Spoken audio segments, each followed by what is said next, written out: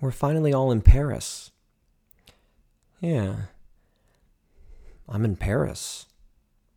How about that?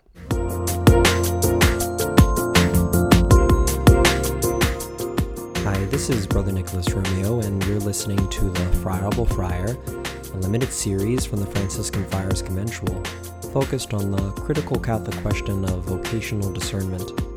In this final episode, we begin trying to make the abstract concrete.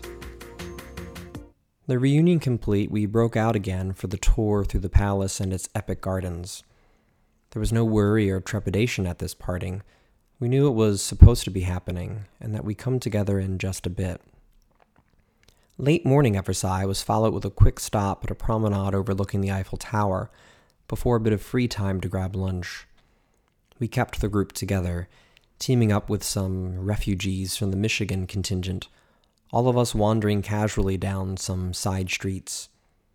We ambled past a small cafe, where we stopped for some coffee and the most classically French things we could find on the chalkboard-scrolled menu. Distanced from the beaten path, the cafe was quaint and authentic. The place was as packed as it could be with locals, such that you knew this was a place people in the area actually went for their own coffee and sandwiches. I took my order over to a stout wooden table butted against a paned window overlooking the quiet street. One of the boys joined me and gazed deeply out the window. Imbibing his first sip of coffee, he turned back to me. "Brother, we're in Paris."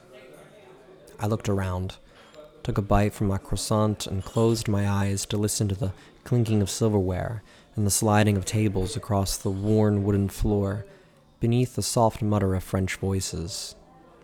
"Yeah," I sighed contentedly. "We're in Paris. Far out."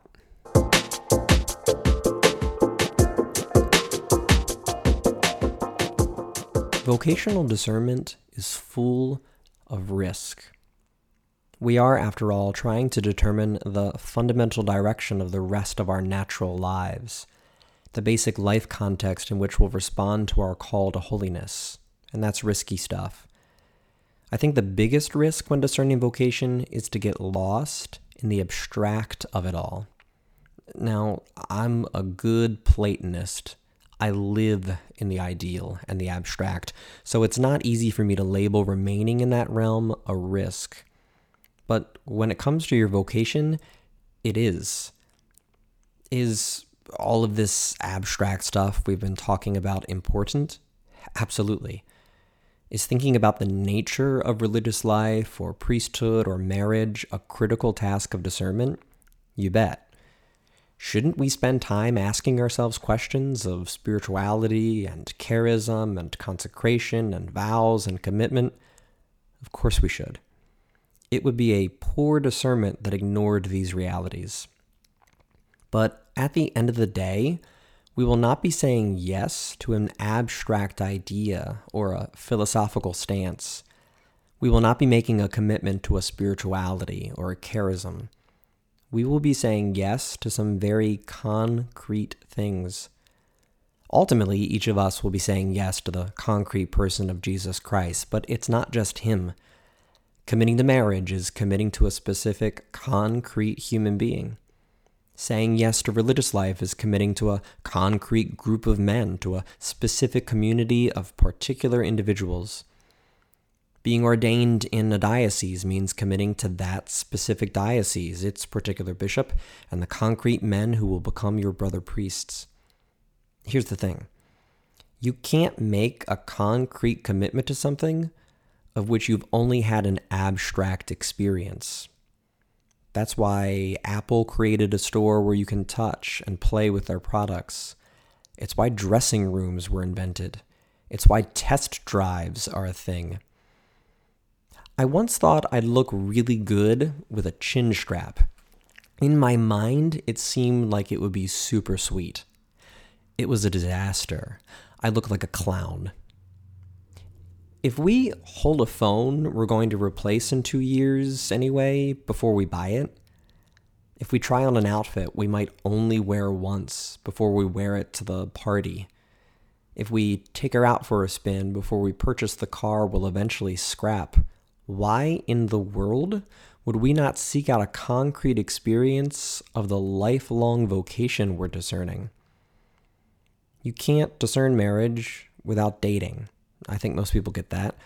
But you likewise can't discern religious life without visiting and maybe even spending some extended time with some religious, praying and eating and joking with them. Ditto for diocesan priesthood in its own way. You just can't do it. A discernment that doesn't explore the concrete reality of a commitment is an illegitimate discernment. When avoiding this first major discernment risk, it's equally important to avoid falling into the second and closely related one.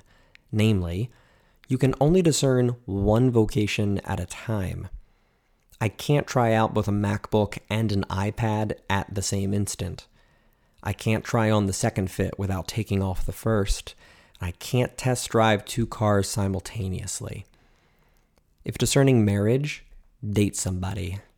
If discerning religious life or priesthood, stop dating her. A discernment that attempts to live fully in two vocations at the same time is an illegitimate discernment. Holiness is encountered through the specific. Love is accomplished for particular people through concrete acts. Joy has empirical manifestations in the real world. Because thinking about going to Paris is one thing. Drinking a late morning coffee in a Parisian cafe is something else entirely.